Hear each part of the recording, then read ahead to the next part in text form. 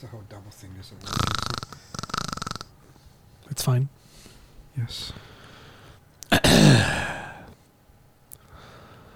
People are like, whoa. I know. I've never heard them say so little for so long. It's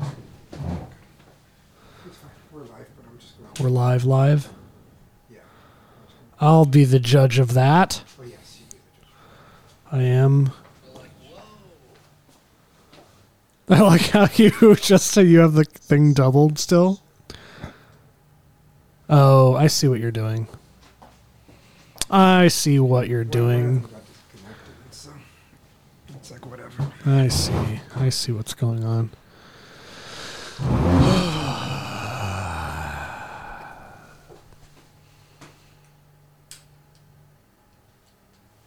My eyes look so dead. Your eyes, did you say? Oh, yeah. It's because I feel dead, but it's fine. Good. All right. Take off this.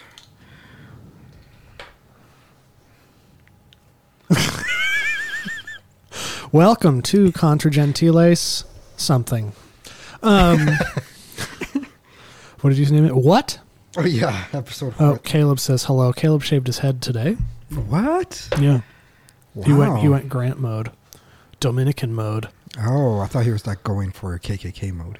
No, he has facial hair. Oh. Okay. Because I guess I could have facial hair.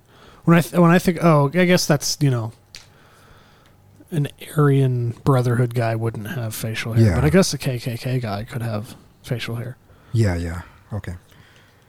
Yeah. Audio was on. Sorry. It was off for a while? I think for the live feed. Oh. Yeah. Oh, Caleb says we're muted.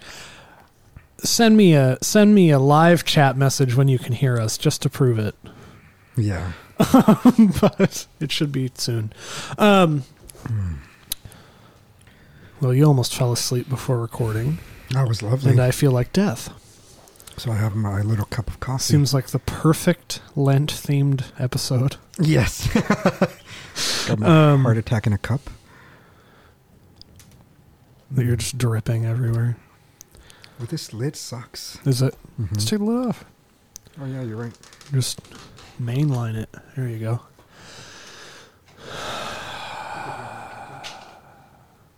Huh? Caleb could hear now, right? We'll see. Oh. He left. Oh. I thought I had the volume up. This lid sucks. There we go. All right. Anyway, like it's like you're muted and then just leaves. And it's like, okay. Oh, he says you're back. All right, never mind. Yeah. Thought he just said it and then left. Way to be helpful. I haven't been thinking a lot. I'm just. Oh, you have? Oh yeah. Awesome. All I do now. About what? This could get very intense very quickly. Like really. Okay, I wanted to get Like intense really quickly. hit the wall. Yes, good. Because I got Yeah. like 4 shots of espresso in here. So.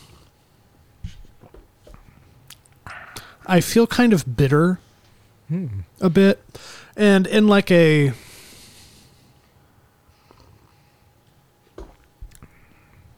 trying to think about how to word it.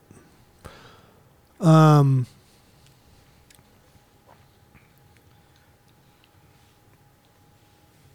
I'm like it's like washing over me a little bit.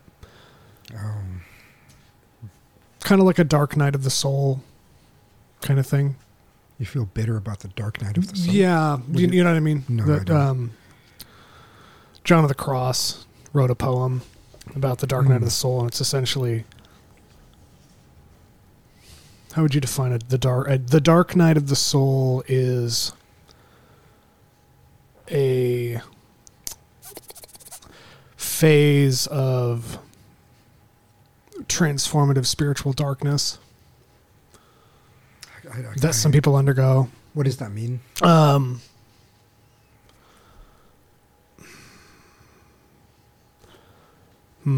just trying to think of how. Yeah. Let me see if I can find a definition, because that's kind of a phrase I've been thinking about a lot. But Dark Night of the Soul. The dark night of the soul is a phase of passive purification of the spirit and mystical. Yeah, it's a John of the Cross, but it's a. Ooh, yeah. So it's a phase of conversion and purification where you.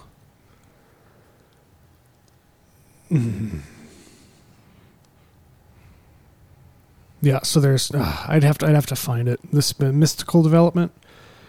John of the Cross, the cross mystical development. Let me see if I can find phases. Mystical, well, I'm not going to find it, but it's essentially a step on the path to spiritual illumination where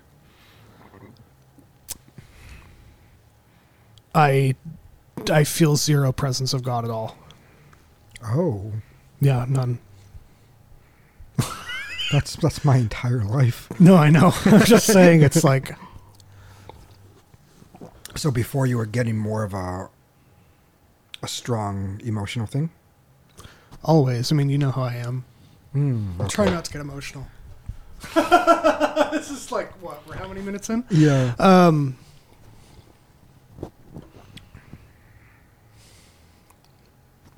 So, obviously, I'm known for, like walking through a grocery store and like being like, oh my God, yes. I exist with all of these things. And I'm I'm constant sensation of, I'm like constantly consumed, or I was constantly consumed by experiences of beauty and their meaning and... Yeah. And I don't really know what to do now that I don't feel that anymore. Yeah. And I think that's why it's been so hard for me to do anything. How long has it been going on, you think? A couple months, probably. Yeah. Yeah. And it's gotten worse since Lent started. Oh, I've noticed. Yeah. And I don't really know why. And I think my bitterness is that I'm so close to baptism. And you feel nothing? And the closer I get, the less I feel. Yeah. And I don't want to be baptized and not feel anything. You most likely won't. I know.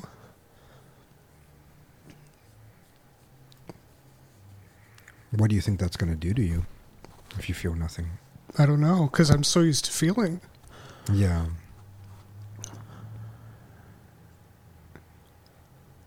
And it's like now that I don't know what anything matters. Like I know this is like comically intense right off the bat, but it's all I can think about anymore. Really? Yeah. Well, have you thought of that? Maybe that's what it's supposed to do. I think this is necessary. I think whatever I'm going through is necessary. Yeah, necessary. But I guess what you said, that you don't know how any of this matters. I mean, maybe that is what you're supposed to be feeling. And that's what I mean by it's the that's what the dark night of the soul is. Oh, okay. Mm-hmm. I should read about it. I've never heard about this before. Yeah, it was a. Again, John of the Cross. That's his. Yeah, that's a big. Yeah. It's kind of the masculine counterpart to, like the female mystics. No, what's her? The castle one. Avalon? Interior Castle. I'm trying to think of the English title. I never remember the English title. Yeah. Which is super pretentious on accident, but because I read it in Spanish. Yeah. But yeah, I don't know. Like, food doesn't taste good anymore. That's amazing. Yeah, but it's like, it's weird. There's I think I'm like confronting. I haven't unpacked this verbally yet. Yeah. And I feel like if I don't do it now, like I'm just not going to. That's kind of my opportunity to do it. But maybe it'll be instructive for people or insightful or whatever. I want my process to matter. Yeah. So I'm not going to have children to impart anything to, whatever, all that. Which is a really oddly heavy thing to say, but,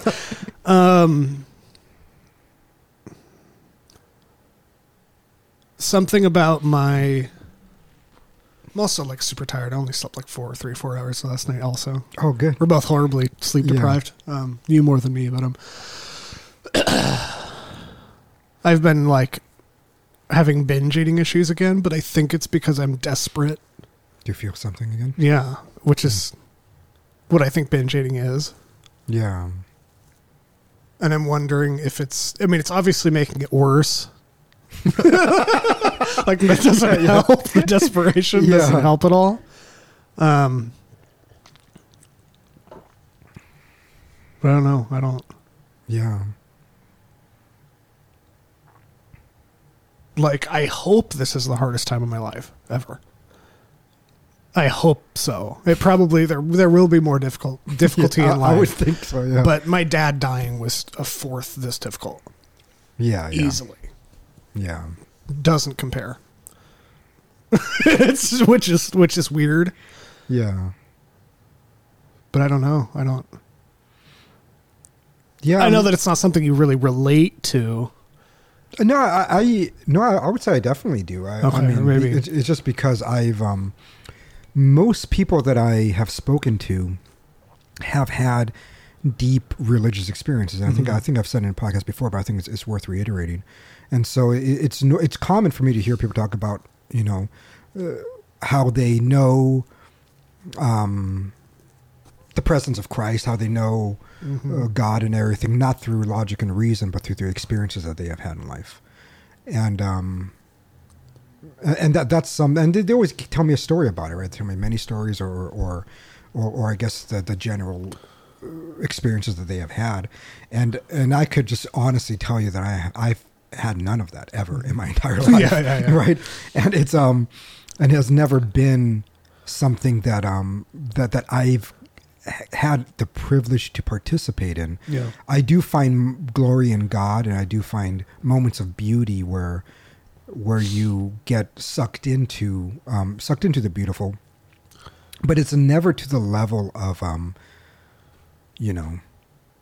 saying that you absolutely know God because of this experience. You're not like out of body. You're not. Yes. No. Yeah. Well, that also does mean you don't really know what you're missing. Really don't know a little bit, yeah. Like, oh yeah, I agree. I do agree with you there, but I do know that there is something there lacking. Oh, of course, and so it's like, I don't experientially understand what that means, but yeah, and so I remember when I spoke to a priest about this one time, and the one thing he told me was, and maybe this is not relevant to you, but but. It is what comes to my mind when you're saying this. Yeah. And what he told me was because he believes that if I were to experience those things, I would never develop the skills and other things that I've had in life for the good of others. Yeah. Meaning that, if I experienced those out of body experiences, I probably would have never investigated Aquinas as much as I did. Oh, of course, I would have never thought about it as deeply as it did. Because you wouldn't need it. I wouldn't need it, right? Yeah. And so because of that, it put me into a position where there are so many people I have encountered in my life that that I could at least be a tool for God to lead them to the church. But always in that sense, never getting to participate in what they experience. There's so many people that I know that got converted, and they tell me their experience of it. I never get to experience that, but it's good that you do. Yeah. And then I just kind of continue on my merry way in experiences. And so maybe for you, it is a sense of, I don't want to say test because I always think that gives it a negative connotation, but it could be a state where your faith should be developed beyond it. Oh, of course. Yeah. It has to be. Yeah. Yeah. And so during this time, it's like then maybe everything else that you could develop through without having those experiences can become stronger. You know, it's kind of like if you're blind, your other senses become stronger. Mm-hmm. And so when that part of your spiritual life is blinded, the other aspects that were lacking can possibly develop a lot better and in the end be much better for you. And I think ultimately what I always believe is that it is better for other people whom you pass on the truth to. Mm-hmm. But yeah, I don't know what you think about that. No, I think it's obviously true. I think that's correct. But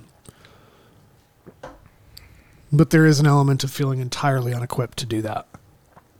Yes. I have no idea how the fuck. Like, okay, what else is there? I think you merely existing in this state and people witnessing you getting baptized from everything that you have come from the beginning, that is more powerful than somebody who's just emotional about it. Yeah. In the end of the day, for me, that means when you say that you want to get baptized and not feel something, and you don't want that to be the case. When I see it, I see something even more glorious. I would say you feel nothing and yet you still do it. Yeah, that's something I have to. That's yes, but that's even more beautiful. Because to me, that's not an option. There's no option to not do it. Yes, yeah. That's just what you do. And so for you to act in accordance with the will of God, absent all of that, it almost seems like a more clear and a more ordered signal of the power of the faith. Yeah. Right. That's like, I'm doing it even regardless. I don't want to put it to the same level, but it's almost like when Abraham was going to kill his kid, it is like you're doing something that, you feel, I guess he felt that he didn't want to do it. So him going against that is something more, but still it is like you are called to do something. And even though it is not something that you are feeling at the moment, you still pursue it, and I think the act of going through it is just a testament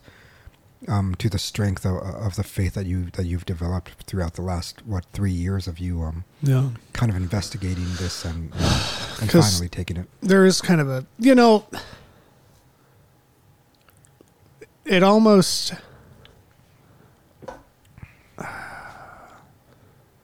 I feel like the vast majority of the stories we have of the lives of saints, when they're tested, there is a breaking point. Yeah. And I definitely... And you need to be broken. Pretty much, yeah. And it's like...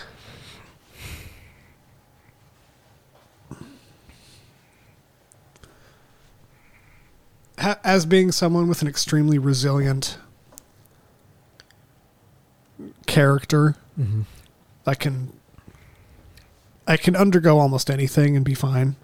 It almost is just like, I wish my breaking point was less. I wish I was less gifted in that area so it could just be over with. Yeah. Like, no, it keeps getting worse. Like, yeah.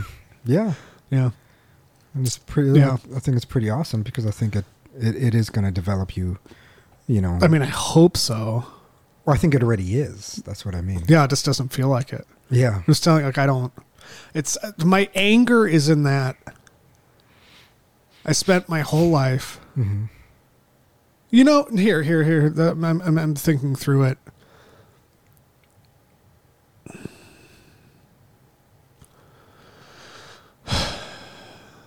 I spent my whole life having these intense and constant experiences of God through beauty.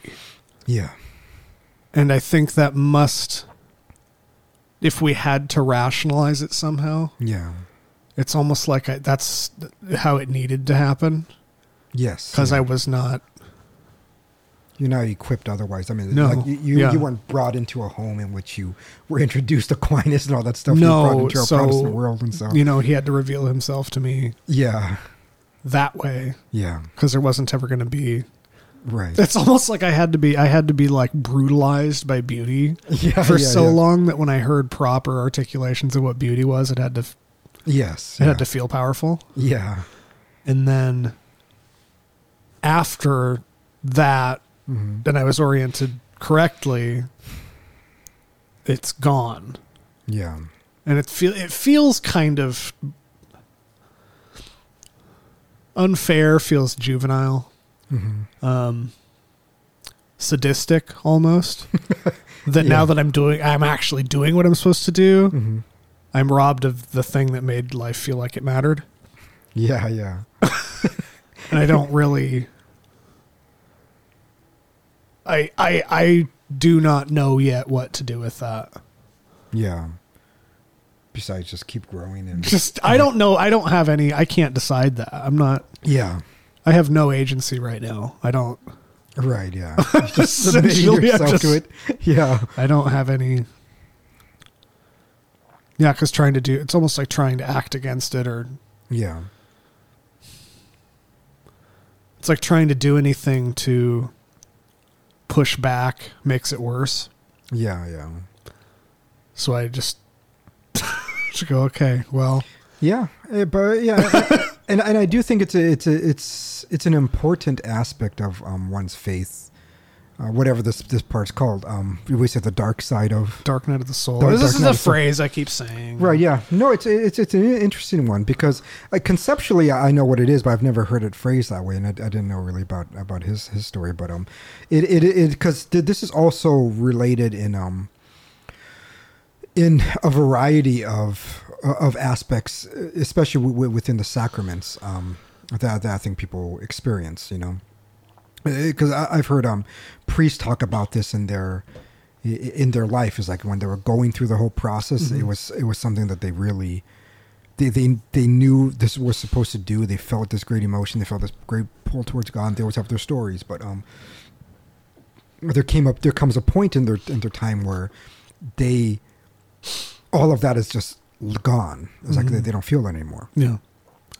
And then the same thing happens in the sacrament of matrimony. Yeah. And especially, I think this is even especially true with women. It's like the anticipation of getting married was greater than the marriage itself. I mean, that they always dreamt about, this entire thing. We're going to have this great, huge, they don't call it party, but this huge wedding, which is just a huge party. And they're going to be the center of attention. They're going to find the perfect man. They're going to have the perfect family. They're going to have perfect kids and everything. And the one lady talked about this at that was teaching the RCIA class. When who? The one who was Protestant, and then her son was she found out her son was gay, and then that's what actually led her towards the proper church. Deb? Is that her? One that was at the Guadalupe? Yeah. Oh, yeah. Yeah, and she was telling the story of how she converted.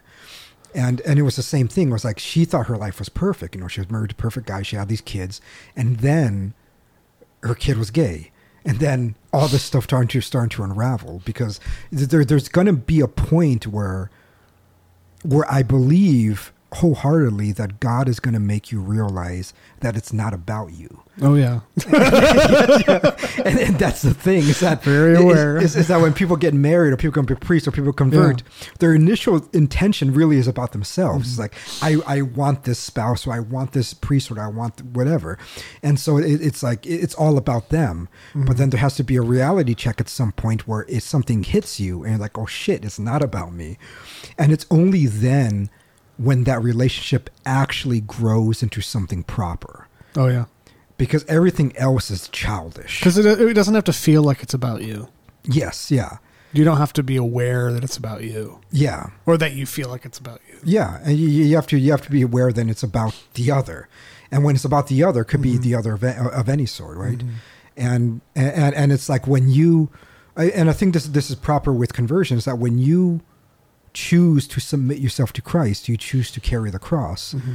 You choose to live and walk in the steps of Christ, which means complete and utter self-denial. Mm-hmm. That in the end of the day, it wasn't even Christ's life was not for him. Yeah. It was to die there for others. And so then you must die unto yourself in order for you to die for others. Yeah. And if you're not able to do that, if you're not able to overcome it, it's like then you're not able to pick up that cross. You're not actually able to submit yourself, because submission is the rejection in the end. And the only time a marriage ever functions the same things when both people realize this is not about me, it's about the other. Yeah. And then they sacrifice the rest of their life for them until death, and then they are relieved from that duty. And it's the same thing with priesthood. It's like they might have felt great going to seminary and, you know, reading Aquinas, getting 2 doctorates, they're feeling like on top of the world. Yeah. But there comes a point when they realize this is not about me. They don't feel anything anymore. Yeah. And then it is in that sacrifice where they finally actually get to walk in the footsteps of Christ. And it's and I think it's something that we really need to be expecting. Even our listeners who maybe some of them are single, some of them are married. It's like you just be prepared, because that moment is going to come. Yeah. And some people experience it early. And I would say I experienced it very early. I'm not even baptized, dude. Yes, yeah, you're not baptized. Yeah. Which I think is relatively early. Yours was way earlier than that, but obviously. Yes, yeah.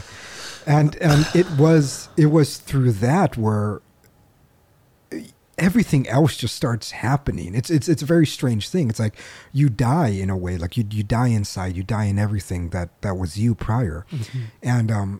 And I think the shitty thing is that there's always going to be moments of weakness where you remember it again, and realizing that that's never going to be you ever again. Yeah. That to me at times brings me to tears. It's like, well, yeah, that was me prior to this moment. Yeah. But when that moment happens and you're cut off from yourself again, and then you're just existing purely for the love of the others. Yeah.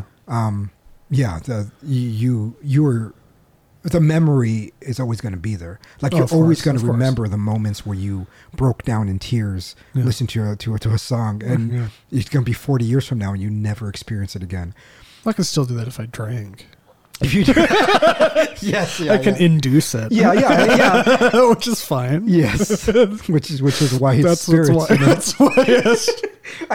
There was this one African priest when I was in college, in undergrad, that he gave his entire homily on spirits. Good. Yes, talking about how spiritual it is to be intoxicated. Nice.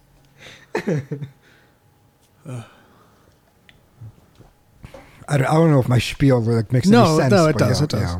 Yeah. It's true. But it also seems like it's obvious who I know, who much older than me I know that hasn't ever hit that point. Yes, yeah. There's plenty of people. Yeah. It almost seems more rare than not. I don't know. Yeah. I think of like you're like people before and after that. Right. Yeah. Moment of. I think because what ends up happening is that I think everybody experiences that moment. I think that's why people like psychedelics so much, because they talk about ego death and all that. Oh, right. And so I think that's a way, in the way that alcohol induces previously lost sensitivity to beauty. Yeah. I think that psychedelics induce that kind of ego death thing. It's horribly disordered. No, that makes sense. It's not oriented correctly. Yeah. They just think, oh, nothing matters, and they think that's the freeing part. It's like, right. No. Yeah. But I think that's why people like them so much, because it induces the experience of getting over yourself. Yeah. I don't condone it. I think it's right. You almost leave yourself open to like demonic possession and doing stuff like that. But that's not. So I'm not saying everybody go, take shrooms in the woods. Yeah. You're not Sam Harris who talks about it. Yeah, you're not. I'm not saying fast track through what I'm going through, but I think that must be. Well, I think what happens is that everybody is given the opportunity for it, but very few people take it. I think once they encounter that moment, they entrench themselves further into themselves to save something. And it really does go back. There was a great homily about this, actually. And it goes back to I don't remember what verse it is. I'm sure that some Protestant listeners know it, where Christ says that those who seek to save themselves, save their own life, will lose it, and those who lose their life for my sake will gain eternal life. Yeah. I think it goes back to that. It's normally what happens is that when they encounter it, they just entrench themselves more, and they become more selfish and become more egotistical, because they want to preserve the little that they had, rather than taking the opportunity to die. And And I think they rob themselves, I think, of greater joy, because the one thing I will say, and just vividly remembering myself prior to my breaking point to now, is that the kind of joy that you get out of life when you're not seeking joy, when you're not seeking anything for yourself, is magnificently greater than the joy you get when you're thinking about yourself. And it might be related to binge eating. It's almost like when you are living your entire life for yourself, which I think everybody does at some point, right? Some people do it for 40 years of their life. Some people do it for 50 years of their life. But when you are living for yourself, I do think that those type of people tend to complain more. Oh, yeah. And they tend to complain more because they don't even really know what true joy is. Yeah. It's like they satiate certain pleasures constantly, but they don't know true joy. Even if they're not living a vicious life, even if they're not going fucking around everything that moves, even if they're not being super greedy, but they're just living a morally decent life, they still begin to bitch. And I think the reason why they still begin to bitch is because they have not gotten over themselves yet. Yeah. They're still the center of their existence. And when you are the center of your existence, you actually never know what joy is. You're always at the state of just seeking constant pleasure. Yeah. And but when you finally give that up, and you're living in certain moments, you realize that not even death or anything is scary. It's like it just becomes, you're like, whatever. You just keep going, and it's beautiful. But yeah, I do think that there's a certain joy you get out of it if you begin to live a life outside of yourself. Yeah, which is a good opportunity for you. So I'm happy for you, really. Yeah. But it's just a thing to navigate. Mm-hmm. Yeah, definitely. Have you found it easier, like, to do things for others, just like because you just don't care anymore? Yeah, it's beautiful. Somebody's like, "Can you do this?" Like, whatever. Yeah. Some hobo will be like, "Hey, get $5." Like, I guess. But it's because you just don't care anymore. That's beautiful. No, I think that's true. It just keeps dying. Yeah. It's just to the point that when you're just completely dead and you're dead inside. There's knowing it's a good thing can be difficult, but yeah. But yeah, you begin to actually that's the thing. Live a life of service. I think I underwent a similar tiny little minuscule death when I realized that how do I word it? There was a phase where I didn't give a shit about philosophy at all. Yeah. For a few months ago, I was just like, I don't give a fuck. Yeah, I remember that. Yeah. It was kind of right when we did the Summa thing. I was like, yeah, so this is bull. I don't care. But I don't think that there's any experience of But I'm starting to retool. Yeah. Why it's important to me. Right. Yeah. Yeah, because obviously it's made recording the show difficult for several months. That I'm just like, really give a shit about. Right. Any of that. Whatever. But like, I'm starting to figure out again why. Right. It matters. Yeah. And why it's interesting. I think that's obvious, especially on Twitter. Like, anytime anybody says anything stupid, I'd rather just beat them up than argue about it. Yes, yeah. Someone says something. Let me see. Like, so what's that one guy's name? We've both argued with him. Oh, really? Yeah, I'm not trying to make this about discussing Twitter because I think that's when our show is at its worst. But I just wanted to see if I remember what the guy's name is. Some Speed something. Did you comment on it recently? Yeah, I'm just looking. He's the guy that says like premise 1, premise 2, and conclusion, and like both of the premises. Like, I do remember. What's his name? I don't remember his name. It was just like, oh yeah, no. I just wanted to find it because I just wanted to read it for you. As like okay, so it was over 24 hours ago, I think. Yeah, I'm looking on your Twitter. It would be in the replies. What if I look up? Yeah, this is getting boring now. I totally killed it. Fine. I wanted to find it. I just wanted to have a laugh. That's all I wanted. So if I go at boob rejector, and then go incoherent, I think I'll find it. Oh, yeah. This is literally the most arrogantly incoherent philosophical statement I've ever heard. Oh, the atheist guy. Yeah. So he goes, objective moral truths are true in all possible worlds. Ready? Yeah. Okay, so objective moral truths are true in all possible. I found it, so yeah, I'm reading along. Yeah. God cannot be the ground of objective moral truths unless it's possible God exists in all possible worlds. It is not possible God exists in all possible worlds. Therefore, God cannot be the ground of objective moral truths. It's like, that doesn't even sound intelligent. Yes, yeah. And I just was, and then he said something. What was your reply? No, what did he said? He said, on my view, if God exists necessarily and atheism is metaphysically possible, then it follows God necessarily does not exist.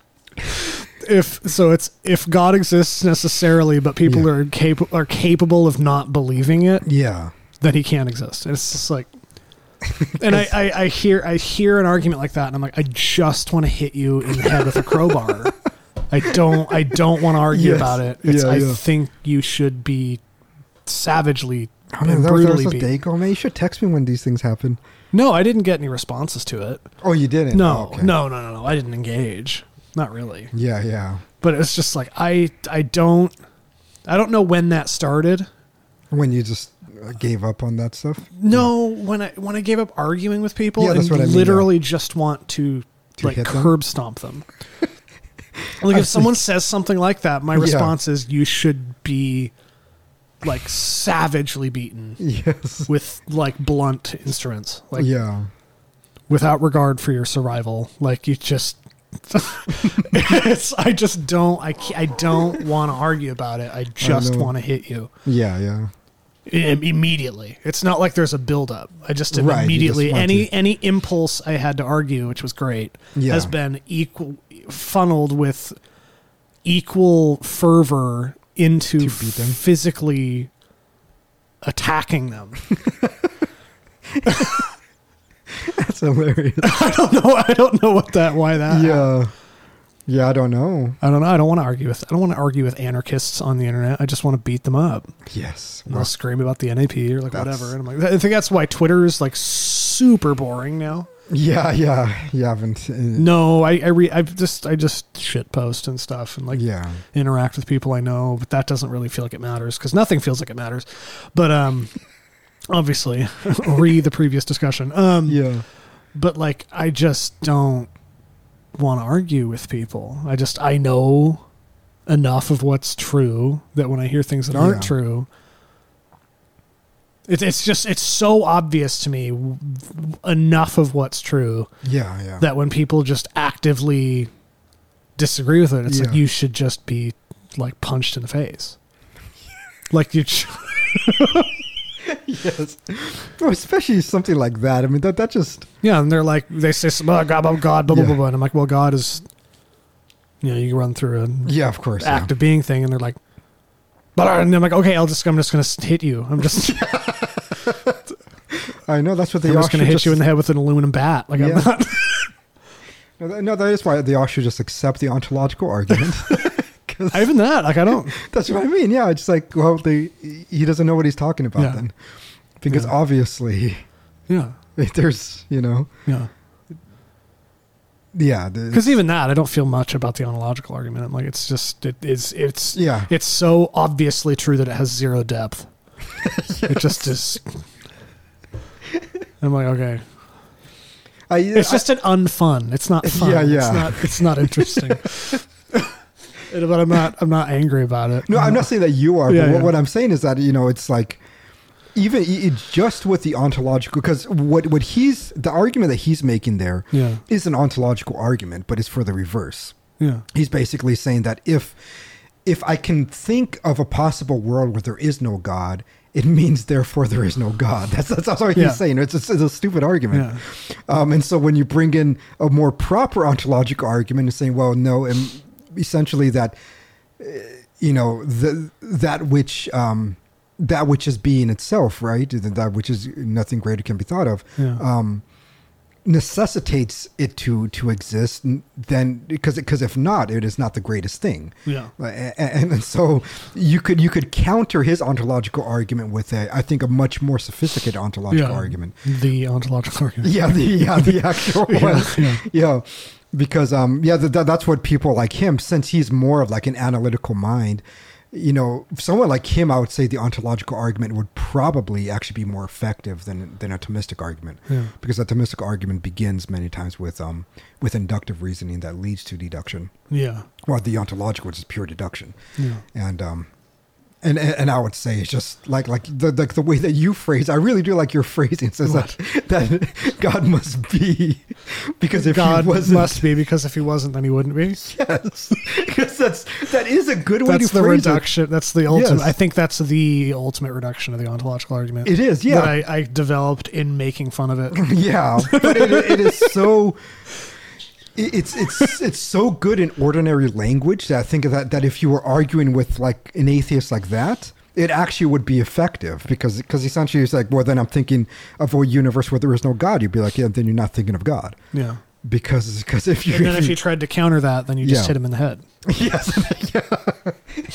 Yeah. And so could both get our way. Yeah, you would. Yeah. But that whole group, I don't know what this, because they're not called new atheists, because they kind of reject a lot of the new atheist ideology. Yeah. But this more contemporary atheist, I think, that spawned out probably in the last 3 years. Yeah, like the post new atheists. Yeah. They're like the post new atheists. New atheists. Yeah, that I think socially it kind of like came into being with, what was that guy who used to be famous, like Stefan Molyneux or something? Yeah. I think he was kind of like one of the first ones that brought it in there. What was his book called?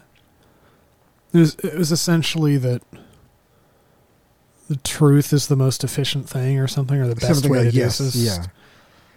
Anyway. Yeah.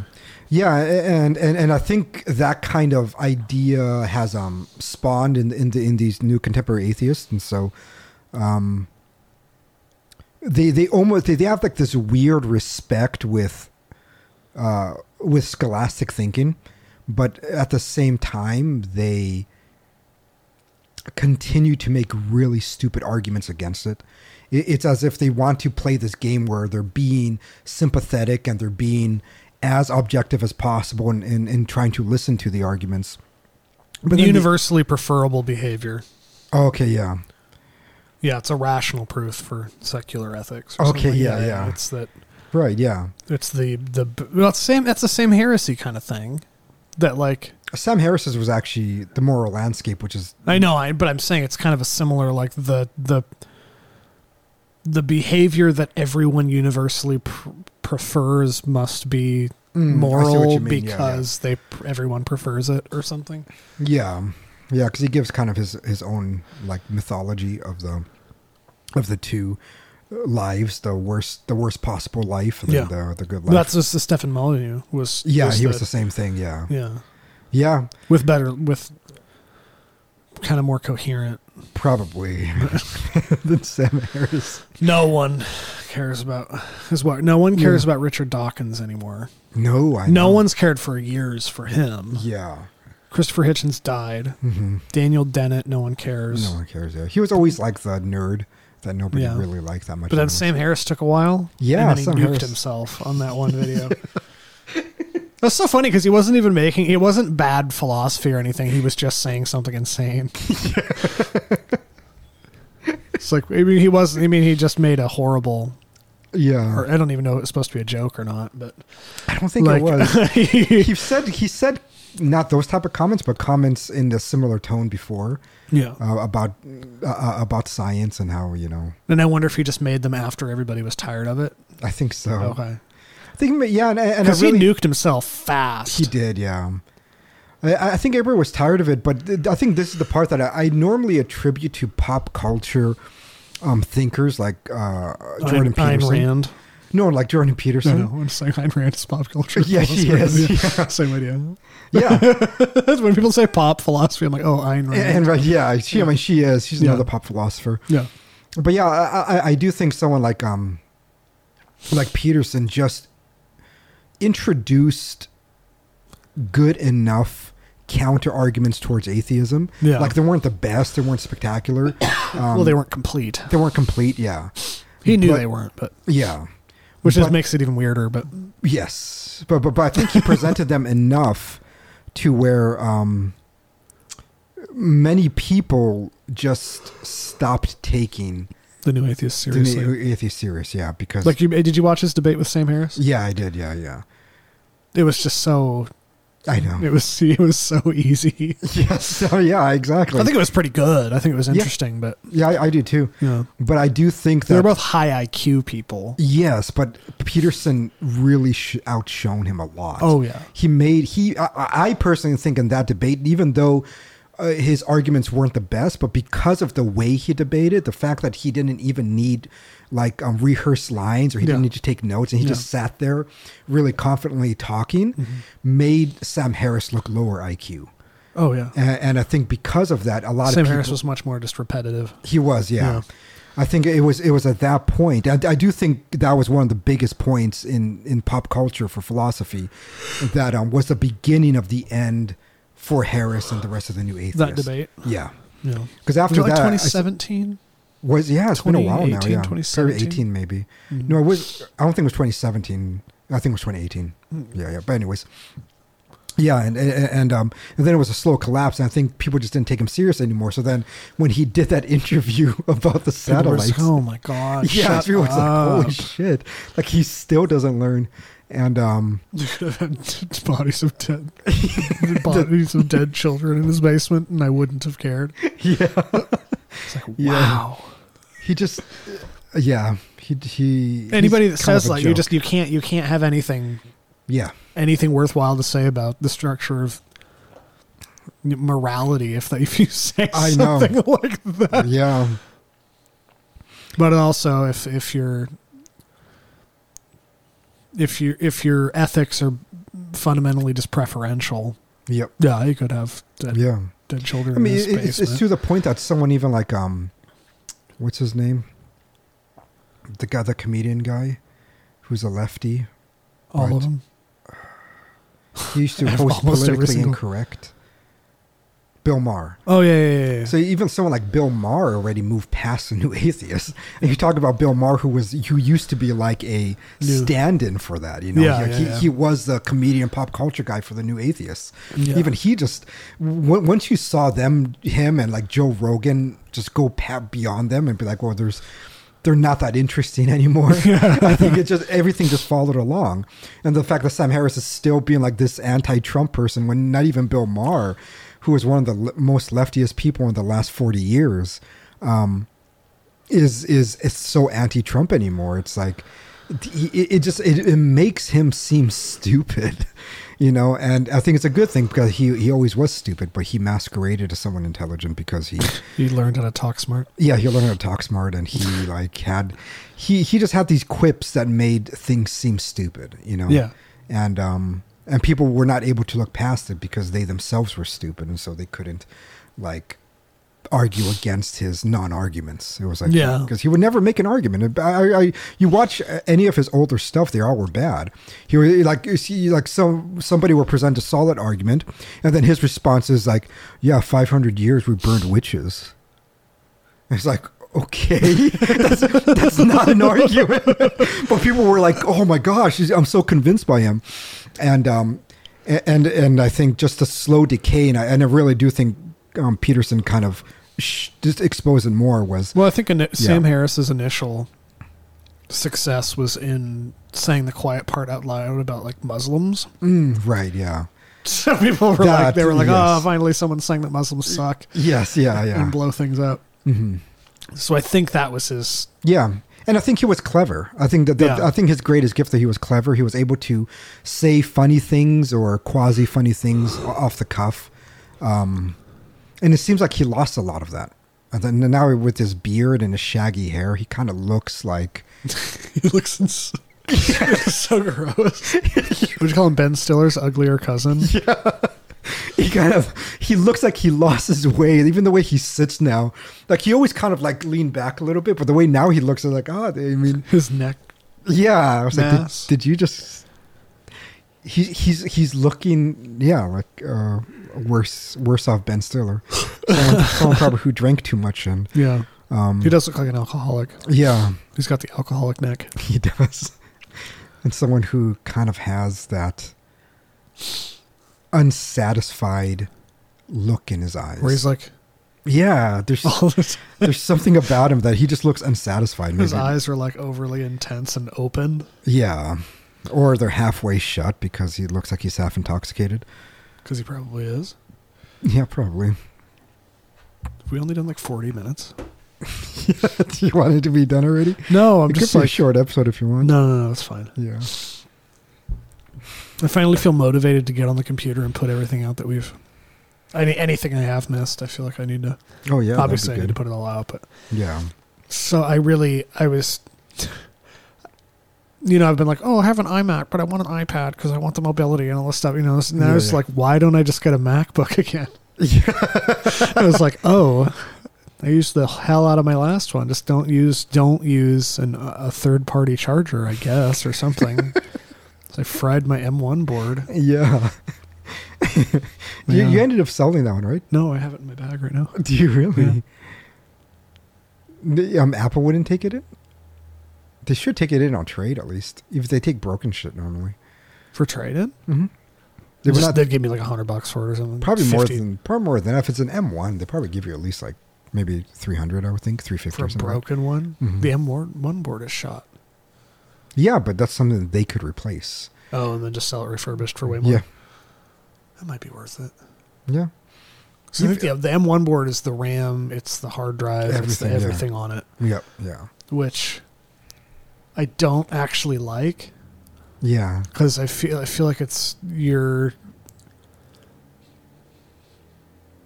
It's the hardware equivalent of like making all of your passwords exactly the same thing for every website you use. Yeah. It's like you're just asking to have everything hacked once one person. I know. It's like one thing fails and it's the whole thing. Yeah. That's why because I have two of the Mac Pros, but they're the trash can models. Yeah. I'm honestly thinking of getting the larger Mac Pro, the 2019 model, the most recent one. The cheese grater one? Yeah. Selling all the other ones. Because I think that's going to be the last model that is not using M1. And what I can do, and this is where my idea is. Yeah. Probably none of the listeners care, but anyways. No, it's fine. Well, what you could do now is that since it's been on the market for like 3.5 years now. It hasn't been upgraded or anything? No. They haven't changed the internals at all? It's that powerful? Yes. It's that powerful, but it's also getting to the point that all of the internals, since it's Intel, I could get cheaper. And so I could buy the base model for like $5,000, or I could find a refurbished base model for like $4,000, and then just buy third-party RAM, buy third-party graphics cards, and I could buy everything because it's still modular that way. And I could get it much cheaper. That's what a pro computer's for. Yes. That's why people like PCs. Yeah, I know, yeah. And so I'm thinking of getting just selling everything that I have, and just probably having one laptop and one Mac Pro, and just having monitors at home and stuff where I could just take the laptop and plug it in and all that shit. So I'm thinking of like liquidating all of my computers and just having two of them. This one and the newer Mac Pro, and it's because then I could also just slowly upgrade it. I'd be like, I'll get a new graphics card, a newer one comes out, you could put it in there. Yeah. You could change the Xeon, the Intel Xeon whatever it is processor. Is it and all an that i9? Shit. No, it's beyond that. Yeah. There's not a beyond i9? i9 was for like laptops and like that kind of computing for the bigger computing power. They didn't use those series. There was there was a higher end series. Yeah, there was a higher end Intel series. Yeah. Okay, because I was like, i9 is the highest of yeah. No, for those ones, yeah, I agree. But okay, yeah, okay. And so were they made specifically for Apple? No, they make it for PCs too. Oh, yeah. But now you could get their highest one that Apple, you could install it in. And if you get it from Apple, it's like $7,000 just to have the highest, like 24 core, whatever, Intel Xeon processor. Yeah. But if you buy it just from Intel directly, I think it's $1,300. Yeah. And so it's like you could buy the base model and just buy the $1,300 one and put it in yourself. Yeah. And it's pretty fucking simple. Just don't fuck it up. Yeah, I know, yeah. but yeah, well, everybody says that it's pretty simple. You just lay it down and you just install it's like 4 screws. Yeah. And boom, you just put it in and you get the new processor. And so, I'm most likely going to end up doing that in the next few months. So all your... Yeah.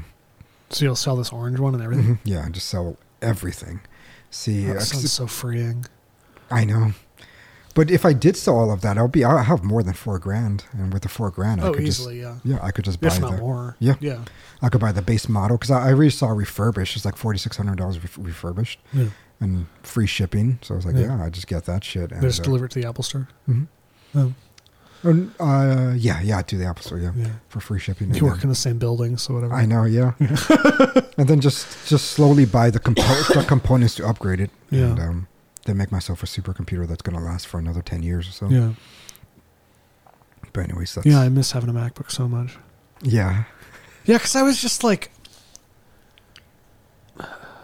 I have to have an Apple computer. I can't not. I should have you talk to Derek sometime. He's a huge audio nerd. Okay.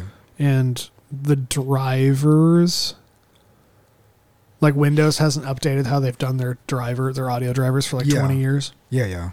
So you have to get like third-party audio drivers to install, and then you can tweak your audio that way, like your latency and stuff, like whatever. Yeah. But then Apple just does it natively. Oh, right. Yes. Yeah. And I love that. So like if I I record music and stuff and like recording the show and like I'm not going to use a PC to do that. Right. It's horrible. Yeah. As I turned on, I plugged one of my interfaces into my PC tower. Yeah. And the latency for saying something and then the computer processing it and then playing it back was like half a second. Yeah. Wow. It was really bad. Yeah. Damn. So let's imagine being on a phone call where you're getting your own voice back half a second later. Then I was like, there's no way you can record anything with latency like that. Yeah. Then I was looking it up. It's like, there's not a lot you can do about it. Yes. Yeah. It's like, I'm not going to commit to the Windows only life. I have to have both. No, yeah, I agree with Extremely first world, but yeah. We live in such an opulent society that we can just have multiple computer systems for thousands of dollars. I know. I have way too much. Like when I look at it, I was like, why do I have all this stuff? But what's interesting is that I have a mixture of the Intel and the M1 Pro Max, M1 Max processors and everything. So I don't have any of the M2s yet. But I'm still a bit conflicted of whether I like the change or not. I don't like it. Yeah, because there is... I think the only reason Apple did it was to keep keep everything internal. Yeah, exactly. Within their company. Yeah. They didn't want to outsource anymore. Because what's strange, and I don't know if anybody else experienced it, but... So I have like some Mac Intel processor ones that are completely maxed out, like maxed out to the max, right? Yeah. Max. And then I have M1 Max ones maxed out, right? So your Maxi Max. Yes, it's 64 gigs of RAM. It's like 4 terabytes. Macintosh. Yes, it has everything that you could put into that laptop and everything. And even though in the benchmark tests, they always talk about how significant the M1 beats the Intel ones. In real life work, I actually don't see that to be the case. And I really don't know why. And so like when I'm editing videos, for example, the rendering of the files in Final Cut on the M1 Max is quicker. Yeah. and so I don't have to wait much for that to really. I mean, I shouldn't say rendering, to exporting. Yeah, rendering audio and on the M1 computers is immediate. Yes, it's immediate. Yeah. But the one thing that I did notice, and I don't know if it's because everything is unified, but if I have Photoshop, Motion, Final Cut Pro, and then I'm playing like a video from Hulu, like when I'm working, and I have all this stuff opened, I get more of the pinwheel on the M1 than I do on a maxed out. I think the M1s were a test run. Okay, yeah. So they were the first. Yeah, I don't know. I haven't used an M2. Yeah. They're likely when I sell this iMac off, it's probably I probably will. Yeah. I don't see myself getting a previous generation computer. Exactly. That's not my style. But the fact that mine shat the bed like a year and a half in, and the whole board just died suddenly. Yeah. And there was nothing I could do but pay Apple like $650 to repair it. Yeah. I was like, you're not selling me on the M1. Yeah. Because a year ago that repair would have cost $250. Right. Because it would have been a separate component that they could just swap out really fast. Yes. But when your M chip is everything, like one thing dies, the whole thing dies. The whole thing dies, yeah. And I think I've noticed that too. I think because the RAM is not separate, when you have many things opened, it doesn't operate as efficiently. It doesn't operate as efficiently as my Mac Pro does in the end of the day. And do you have the 16 gigs unified? Or is it 64? On which computer? On this one? On the other one that I have like this. 64? Okay. Yep, 64, yeah. And I have the same amount on the Mac Pro. Yeah. And I really have noticed it. If I have like heavy intensive software, like 5 to 10 of them opened up, then that's and of course your use case is it's very rare. Intense. I understand. Yeah, yes. you're not most people, but you are also somebody who works professionally, brutalizes computers. Yes, I use it more because you have to. It's part of your work, but and most people don't have to do that, so you're not going to notice what you're talking about. Really, but you're also saying that you're calling BS on the benchmarks. Yes, because I do get it. Like if I put both of them side by side and then I push export or render, the M1 is going to be faster by a long shot. You know, you're talking about like something that on my Intel one maxed out, it might take about, if it's a long video, it might take like 15 minutes to render. The M1, with the M1 Max that I have, probably takes like 5 minutes. So it's like, it's a huge difference in terms of that. But while I'm working, like while I am editing and I have all this shit opened, on my Intel one, I never get the pinwheel. And with the M1s, I do. Like in the middle of editing, it's like kind of stutters a little bit. It's like the mouse kind of stutters and then a little bit, and then it kind of goes in there. And I don't experience that with the Mac Pro at all. So that's why I want to get the last Mac Pro that's Intel before, and I could at least enjoy that for the next several years. Yeah. Because in the end, it's never going to go back. No, of course. Yeah. Apple never goes. Well, they went back to the squared off stuff. That's true. Which was weird. But yeah. But yeah, I don't know. You know, I just miss having a mobile computer. Yeah. Like an actual. I had the process for doing the show just so down to a science after like however many dozens of episodes we did, and then when my MacBook died, I had to totally rework my process, and I've never ever found anything that felt anything but horribly inconvenient and annoying. Yes. I hate the iMac keyboards. Right. The squishy little membrane cheapy. It's so cheap. Yes. There's no way that costs more than like $15 to make. Probably not. Seriously. Like it's really bad. I also hate Apple Magic mice. Oh, do you? I know you're used to them just because it's what you use, but they're the most ergonomically disastrous mouse I've ever used. Oh, really? Really horrible. Wow. I think I would like any mouse that just has that surface. I like the but the shape is horrific. It's it's not that I like the functionality. Yeah, that's for me is what it is. It's like flipping between, because I always work on full screens. Oh, of course. So like I'm switching between apps with my two fingers. Yeah, I do like that. Yeah. It's a trackpad thing. So when it's on a MacBook, it feels fine. Yes, yeah. But like when I use a mouse, I want a mouse with buttons and a wheel and like. Do you? Yeah. Yeah, I don't like the shape just bothers me too much. Do you remember the Mighty Mouse one? Had that little ball that did the same thing, went left or right. And the little pill shaped one? Yeah. Like a pill. Yeah. And that came out with the Generation 3, 4 Max. Oh yeah, I think something like that. Yeah, like the G3s and the G4s. Yeah. Yep. Yeah. Yeah. The whole surface clicked. Yes. Yeah. That's better. That's more ergonomic. It makes more sense. And then the gestures you can do with the little mouses. Yeah. The because wheel. They have the little wheel. For me, that's what I mean. As long as I can do when we're talking about it, I can feel it. Yes, I can feel it right now. Yeah. Where it kind of presses down a little bit and like.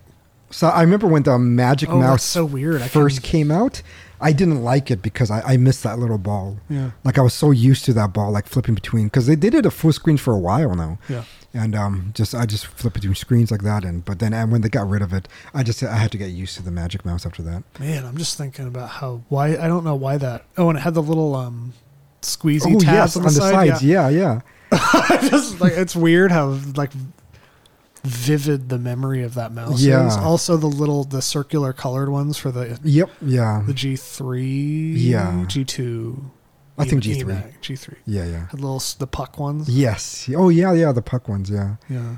Yeah, those I remember all of those. I think my favorite one was the Mighty Mouse. Was the one with a ball and the two clicks. Would you take one that was wireless over what you have now? Yeah, probably. Yeah, I think so. That'd be pretty badass. I know. They should come back out with they should really. I think they should sell it for cheap, and it's good plastic. Yeah, sell it. They could make it look nice. Well, they'd sell it for $300 or something against Apple. But sell a little $80 wireless. Oh yeah. Because what are the Magic Mice are like? Just $100. 100? Yeah, I think 79 for the white one and 100 for the black one. That's so weird and annoying. Yes. Everything that is black. I hate Apple so much, but their stuff works so well. I know for what it is. Yeah, they're horrible. That's the funny thing is like you can the Photoshop and like visual stuff. I know. Yeah, PCs are just as good, if not better. Yeah, but it's audio that Mac does like tangibly better. Like there's no. There's no competition. No, I think for the visuals it is different. It's because their native monitors are better. Yep, yeah, the monitors are better. Way better. And the first computer that the state gave me was a Windows one, and doing Photoshop on there I found pretty laggy. Well, it turns out the video was it a PC? Or I mean, was it a laptop? Yep, yeah. Yeah, the graphics cards and laptops are garbage. But if you had like a 3090 or something, a 4060 or something, there was... Oh, yeah, then it probably worked better. Yeah. But yeah, for the same price. Like it was just very... and I hated the colors on that monitor. It's garbage. It was horrible. Yeah, garbage. It's like, total garbage. Yeah. But it's a laptop. It's Windows laptops are not. Yeah. And that was a maxed out one too. I think that computer cost them nearly $4,000. Yeah, it's not. But it was something horrible. About Windows. Yeah, laptops are not good. I coming from MacBook. MacBooks are too good. Yeah, that's why for me, I prefer if it's a desktop, I want it to be a Windows computer, and if it's a laptop, it has to be a Mac. Apple, yeah. Which is funny because like I hate Windows laptops and I love MacBooks, but I don't understand using OS X as a desktop. Oh yeah. Why would you not just have a PC? That's weird to me. You know? But yeah, I don't know. And the other thing is the Final Cut Pro. So you can't get Final Cut Pro on Windows. I really do not like Adobe Premiere. Yeah, I think it's... Rest in peace, Adobe. It's a shitty ass software. I like Avid. Avid works on both. Yeah, Avid is pretty good. Is that the people who make Pro Tools? Yep. Yeah.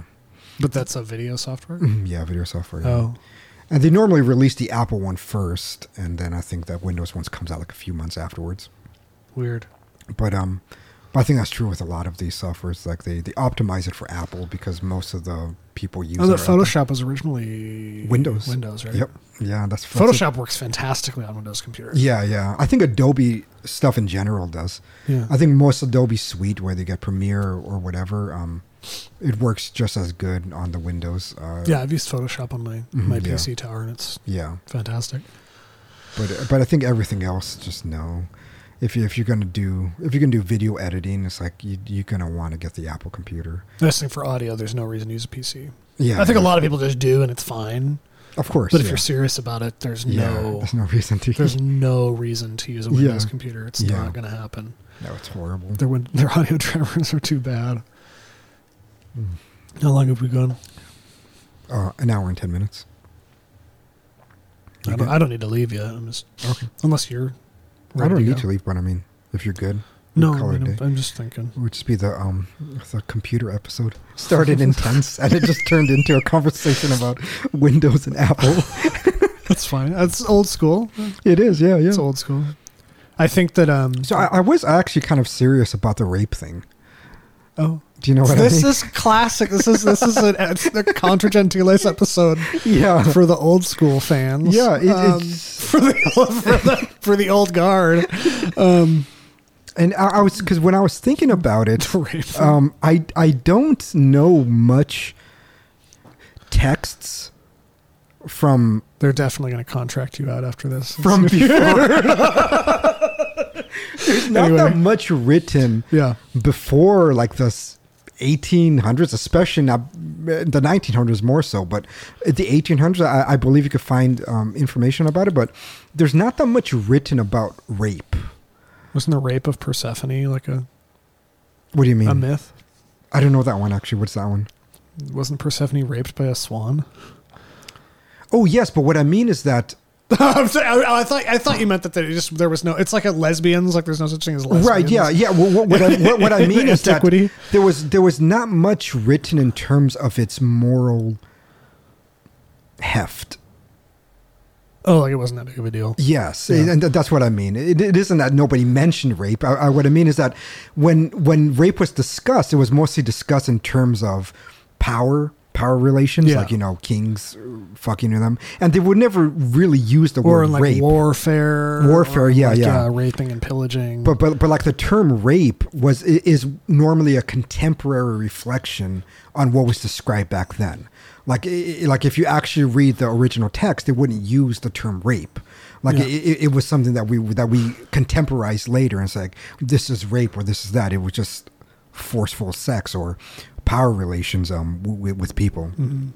So it just got me thinking a little bit in terms of rape and the way that it is discussed now, because the way that it is discussed now, I think is from its very origin of the beginnings of its discussions in the 1800s, I think it was always a bit fabricated. Well, they also think it's worse than murder.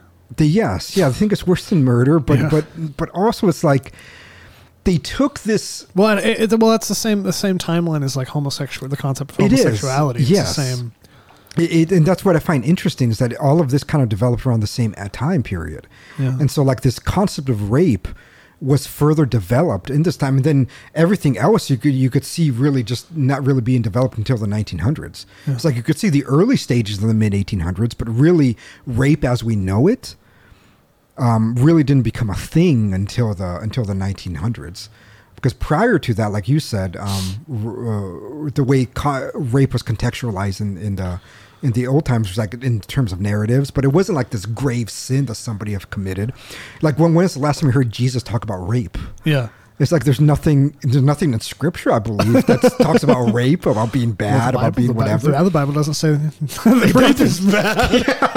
Yeah. I'll present that to my mother. Yeah, like, hey, so the Bible doesn't say anything about rape. There's no. So, where does that argument come from? Yeah. Because it's weird when you think about it. It's like, if rape really was that grave. Is that scriptural? Yeah. I mean, Jesus talks a lot about divorce. Yeah. Doesn't give a shit about rape. It's like, you ought not rape people. It's like, whatever. It's like, sex is sex. Yeah. And what they're more concerned with and what you see. The idea that anybody can be obligated to sex is anathema now. Exactly. Yeah. That when you're married, you're obligated to have sex. Exactly, yeah. And procreate. The procreative act is the defining feature of marriage. Exactly. Yeah. And that rape wasn't that big of a deal for the majority of human history. It wasn't viewed as that grave of an activity, because in the end of the day, the act of sex is not about consent. The act of sex is about reproduction. Yeah. And there almost seems to be a correlation when the consensualists started to dictate many of their philosophies in the 1800s, that rape actually became an issue. Yeah. And I wonder, and I haven't done enough research on it, and I wonder how much correlation there is with consensualism and rape. Like anarchism? Yes. Quote unquote. Yeah. Because it seems like it developed around the same time. Same thing with oh, like if they've been touched as a kid, if they're anarchists? Is that what you mean? Oh, no, I didn't say that. I kind of like that better. Yeah, maybe. No, just the idea that sex requires consent. Yeah.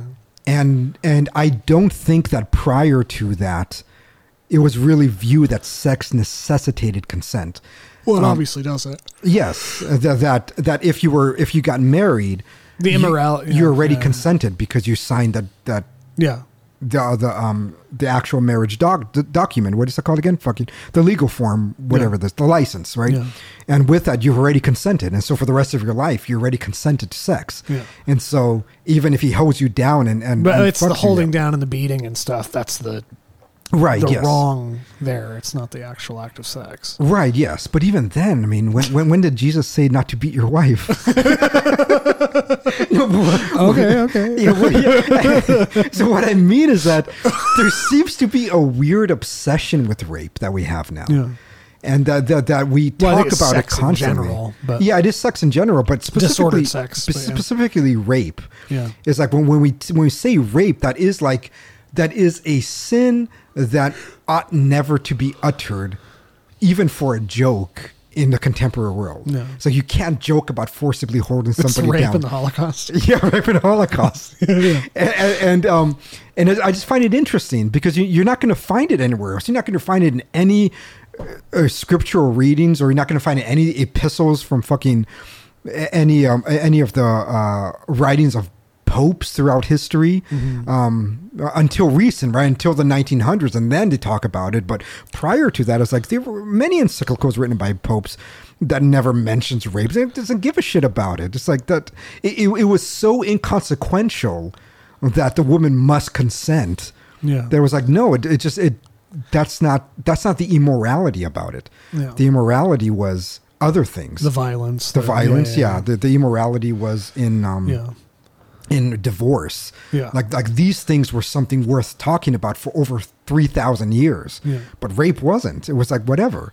That was just a factor within life that women are kind of don't want to do it all the time, but you just make them do it like kids. And, oh my God. Yeah. And I just have to sit here and take it. Yeah. And so it's I don't know. Like I really, there has to be some explanation. I don't know what the explanation is, but I find it interesting that the discussion of rape doesn't really happen in any time. Well, it's, I think, until a certain point in history. And what is it that influenced this so much? Why was there no popes, no bishops, no apostles, no Jesus, no fucking what's his name? Buddha. There's literally nobody in the entire world talked about rape as a grave sin. Yeah. In any sense until the contemporary world. So what was that shift? What really caused rape to even be a topic of discussion? Because it obviously wasn't, right? I mean, Christ talks a lot about sin many times. He talks a lot about damnation. He talks a lot about that you shouldn't get divorced. He talks a lot about other things that talks about damaging your soul. Never once did he be like, and please don't rape. It didn't even come up as an example. It didn't even come up as... Did Aquinas write about rape? No, that's what I mean. You could read Aquinas. You could read any of these theologians for thousands of years. It doesn't really... Did the Greeks write about rape? No. Aristotle didn't feel like, rape is a grave injustice against a woman like we talk about now. It never comes up really. And so... Well, I think it has to be the development that, women are not obligated to anything. Yes, anymore. Yeah. So that was kind of the start of, I guess, the roots of feminism would be in the mid 1800s. Yeah. And that now rape has become just a taboo subject. When I think prior to it, it just really wasn't even worth discussing. it's almost like discussing, about pudding. It's like, yeah, or war, it's like, yeah, war happens, rape happens, conquering happens, whatever. But it wasn't. Well, because all immorality is sexual now. Anything you can say, there's no such thing as non-sexual immorality now, unless it's like murder. Yes, yeah. But like, yeah, but like if you ask people, like if you had a child rapist or a murderer, in prison who committed the graver sin, they would say the child rapist. Yeah, it's like obviously it was the murderer. Like, yes, I know. Killed a guy. Yes, yeah. But not that the child rapist did nothing wrong. It's not. Of course, it's not that's not a grave sin. Yes, yeah. But it's interesting that rape has just become such a central topic in our like contemporary moral discourse. But I think it's the least, aside from killing someone, like murdering them. Yeah. Like murdering them against their will specifically. Yes. I don't think there's anything that would violate consent more than rape. Yes. Force feeding someone doesn't violate consent as much as rape does. Like yeah. So like if consent is the measure of the morality of an action, or the violation or affirmation of consent, right. not assent, consent, then rape is probably the worst one, if that's your measure. Yeah, and so that's what I mean. That it had to have come up simultaneously with the age of consensualism. Yeah, it's like that's why rape now is held to such gravity. That's the only reason. But other than that, when you really do analyze the act, it's like I would say an act like divorce is worse than rape. Oh, of course. And that's, I think, for some people, it's like, it's horrifying for anyone to say that. It's like, no, but I really do think that there's actions that we do that are actually worse than rape. And rape, in the end, is pretty low in the totem pole of grave, immoral actions. Yeah. I would say sodomization of somebody is worse than it. Yeah. Because in the end, I mean, if you produce a child through rape, I mean, you've ontologically fulfilled the act to a pretty good capacity. Yeah. Right. And so it's one of those topics that I think is so taboo nowadays that we can't even discuss it, or people just think you're a monster, and they're like, "Oh my gosh, why is he talking about rape? Why did he just shut up about rape already?" No, but I think it's because it's weird. I find it weird that it is such a it is like the sin in the contemporary world really is rape, and especially racism. And racism, rape and racism, both which really R&R. Yes, you're gonna take vacation and eat some little R&R. Racism is not even that bad in reality. It's natural, It's even hard for me to say that it's a sin. It's racism. Yeah, well, it's not real how people conceive of it. Yeah, no one hates you because of your skin color. Exactly, and even if the Mormons hated people for their skin color. But because it's signified. They had a mythology, Yeah. The descendants of Cain. No, but or the people who sided with the devil. Yeah, and the weird. That's why they were dark. Devil God war. Yeah. Until 1972. But it's. I find the sins that we hold the most grave nowadays to be quite silly. I think racism, just as racism, is not even sinful. Yeah. If racism simply is prejudice against a certain race for whatever reason, that I don't think that's even a sinful act. That's just an inductive reasoning, probably guided by emotional reaction to experience. Yeah. So I don't think that's a sinful act. Yeah. Rape obviously is sinful. Yeah, murdering a black guy is a sin. Yes, exactly, because murder is wrong, right? Yes. Not because it was determined by racism. I think just because murder is wrong. Yeah. And I think rape is sinful not because of the act of penetration and ejaculation. I think it's sinful because, especially if it's done outside of the context of marriage, I don't think it's possible to rape your wife. Yeah. I think that that's an impossible act. When you sign the contract, you have already consented. Yeah. And so you're consented until the end of time, or until you're dead. That's a Jeremyism that pisses people off. Is it? Yeah. I remember we had that discussion years ago. Yeah. People were like, I was like, I don't know. He's my co-host. just imagine if you sign a contract with your job and the contract said, I'm going to work for you until death. Like that's literally what your contract said. Yeah. All right. Okay. You've consented at that point. You've already signed it. Even if 20 years from now, you don't feel like anymore and you want to leave. It's like, yeah, but if he's forcing you to come to work, you've already signed it. It's there. Here. Yeah. There was discussion for years whether or not when you were married, you could force your wife to have sex with you. There is discussion of that historically. Yeah. But all discussion of sex outside of marriage was already immoral and explained as to why it was immoral. Yes. There was no reason to have a separate rape category. Yes, exactly. Yeah. And that's what I mean. Because it is just all immoral. Yes, it's all immoral. It's all bad. Yes. It can be whatever, just that argument's made. Rape is also... Yeah, it's already part of the category. Also immoral. Yeah. There's nothing uniquely immoral about it. It's rape. No, we've had this discussion before. Rape is the forcing of a woman. It's like a man. We had that discussion. A woman in a very, very sophisticated and impractical way rape a man. It's not really possible outside. They can't like drug them. Yes, what I mean. If you do the Cardi B, that's rape because it's forcing someone to have immoral sex. Exactly. Yeah, and that's what's wrong about it. Yes, but it's not. It's not the sex. Yes. It's the morality of the sex that makes rape bad. Because it's outside of the context of marriage. But if the sex is moral, it's not rape. Exactly. Technically. Yeah. There's other things can be wrong about it. Yes. But that's just not the word for it. Yeah. Yeah, like if you go to your wife, start punching her in the face and then sticking your dick up her. It's the punching in the face. Yes. It's the violence. It's the violence. Yeah, it's the violence. Like, okay, yeah, that part is... But the having sex part is not. Yeah, that's as part of her obligation. Yeah. And yours. Exactly. The man also can't withhold sex. Exactly, if the woman wants it. What is that?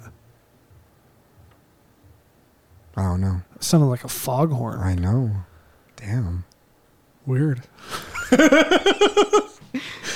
yeah, because I think that's the thing is it's not violently forcing your wife to have sex with you is kind of pathetic in a way. Of course. Yes, obviously it's wrong because it's violent. Yes. You shouldn't be violent towards your wife. Yes. Et cetera, et cetera, et cetera. But it's not the sex that's wrong. Yeah, it's not the sex that's wrong. So it's not rape. Yeah. Of course, yeah. And sometimes a woman needs to be slapped. Everyone knows that. Yeah, and so I mean, violence. But there is a point at which it's excessive. Yes, it has to be within the context of necessity, right? Yeah. Like if she's just misbehaving too much and just needs to be smacked or to be told what to do. It's like, I don't think there's any sin there. Throughout history, I don't. But if you beat the shit out of her, yes, because she made tuna casserole, and then that's like okay, that's different. That's different, yeah. And I think we could recognize that, But to just try to broadly categorize these things and say the important part is that in this moment, she said no, and no means no. It's like, I'm sorry, you already signed the contract, right? You can't just say no now, because you can literally go have the marriage nullified. Exactly, yeah. This is because you're not fulfilling your end of the bargain. Yeah. So yeah, I think the whole conversation around rape is. You're just kind of weirded out that it. Yeah, I'm weirded out to the level of gravity attributed. To it. Gravity. Yeah, exactly. And attributed to it when it happened, and just curious as to the reasoning why, because I do think that a lot of it has to be correlated with consensualism. But also I do think a lot of it just has to be correlated with something else, like some weird phenomena that I think Foucault was able to discover but never fully articulate correctly. In the history of sexuality. Yeah. There is a weird thing that happened in the 1800s that just didn't happen prior to it. That at this point, I don't think anybody has come up with a proper explanation of why. Yeah. Like, why did the homosexual come about and decide? Why did rape become what it is at that point? Why did many other sexual confusion happen in the mid 1800s? Like, that's weird. Yeah. And then it just got progressively worse, progressively more and more to the point that we are now, that we're just completely confused. I mean, literally, if you look at the general population, you know, people are talking about transgenderism as if it is a real topic of discussion. It's weird. It's just strange to me, because it doesn't make any sense. And I feel the same way about all these other conversations, that it's stuff that we've talked about early on in the podcast with homosexuality. It's like all of these discussions have been weird throughout this entire time. I think the only difference now is that it has reached its logical end. Yeah. And now there's finally people saying, whoa, now you went too far. It's like, no, they went too far almost 200 years ago, man. If not before, yeah. Yes, I mean, that's when they went way too fucking far talking about all this shit. When in the end, it's like, we need to just look at the teleology. We need to look at the structure of things and understand the final causations to see where the moral boundaries lie. It's not about consent. It's not about any of this other bullshit that they kind of try to bring on the table. Like, ooh, if you tell them, if you don't affirm that they're a woman, they're going to kill themselves. And so now it's consequential. It's like this weird consequential utilitarian and consensualist hodgepodge of nonsense that they try to dictate all of morality, where it just skews everything. Yeah. I mean, it's so skewed now to the point that we truly believe that you could rape your wife. You truly believe that a man can become a woman, and all of these things just doesn't make any sense, because there's no coherent, I guess, foundation for many of these moral discussions about sexuality. I think it's all bizarre. Mm-hmm. But anyways, that's kind of no, I agree. Yeah. Yeah. Anyways, we could end with a rape talk if you want. Yeah, can't rape your wife. Yes. We can end there. All right. How long did we go? An hour and 30. That's not bad. Yeah. For how physically disgusting I feel. Yes, yeah. And how little you slept. Yeah. That's pretty good. Like right now, my head is pounding. Oh, shit. I don't know why. Yeah. Blood pressure? I don't know. Maybe I'm dying. Maybe. Brain tumor? Anyway, we'll talk to you later. Yes. We'll be around. Bye. Bye.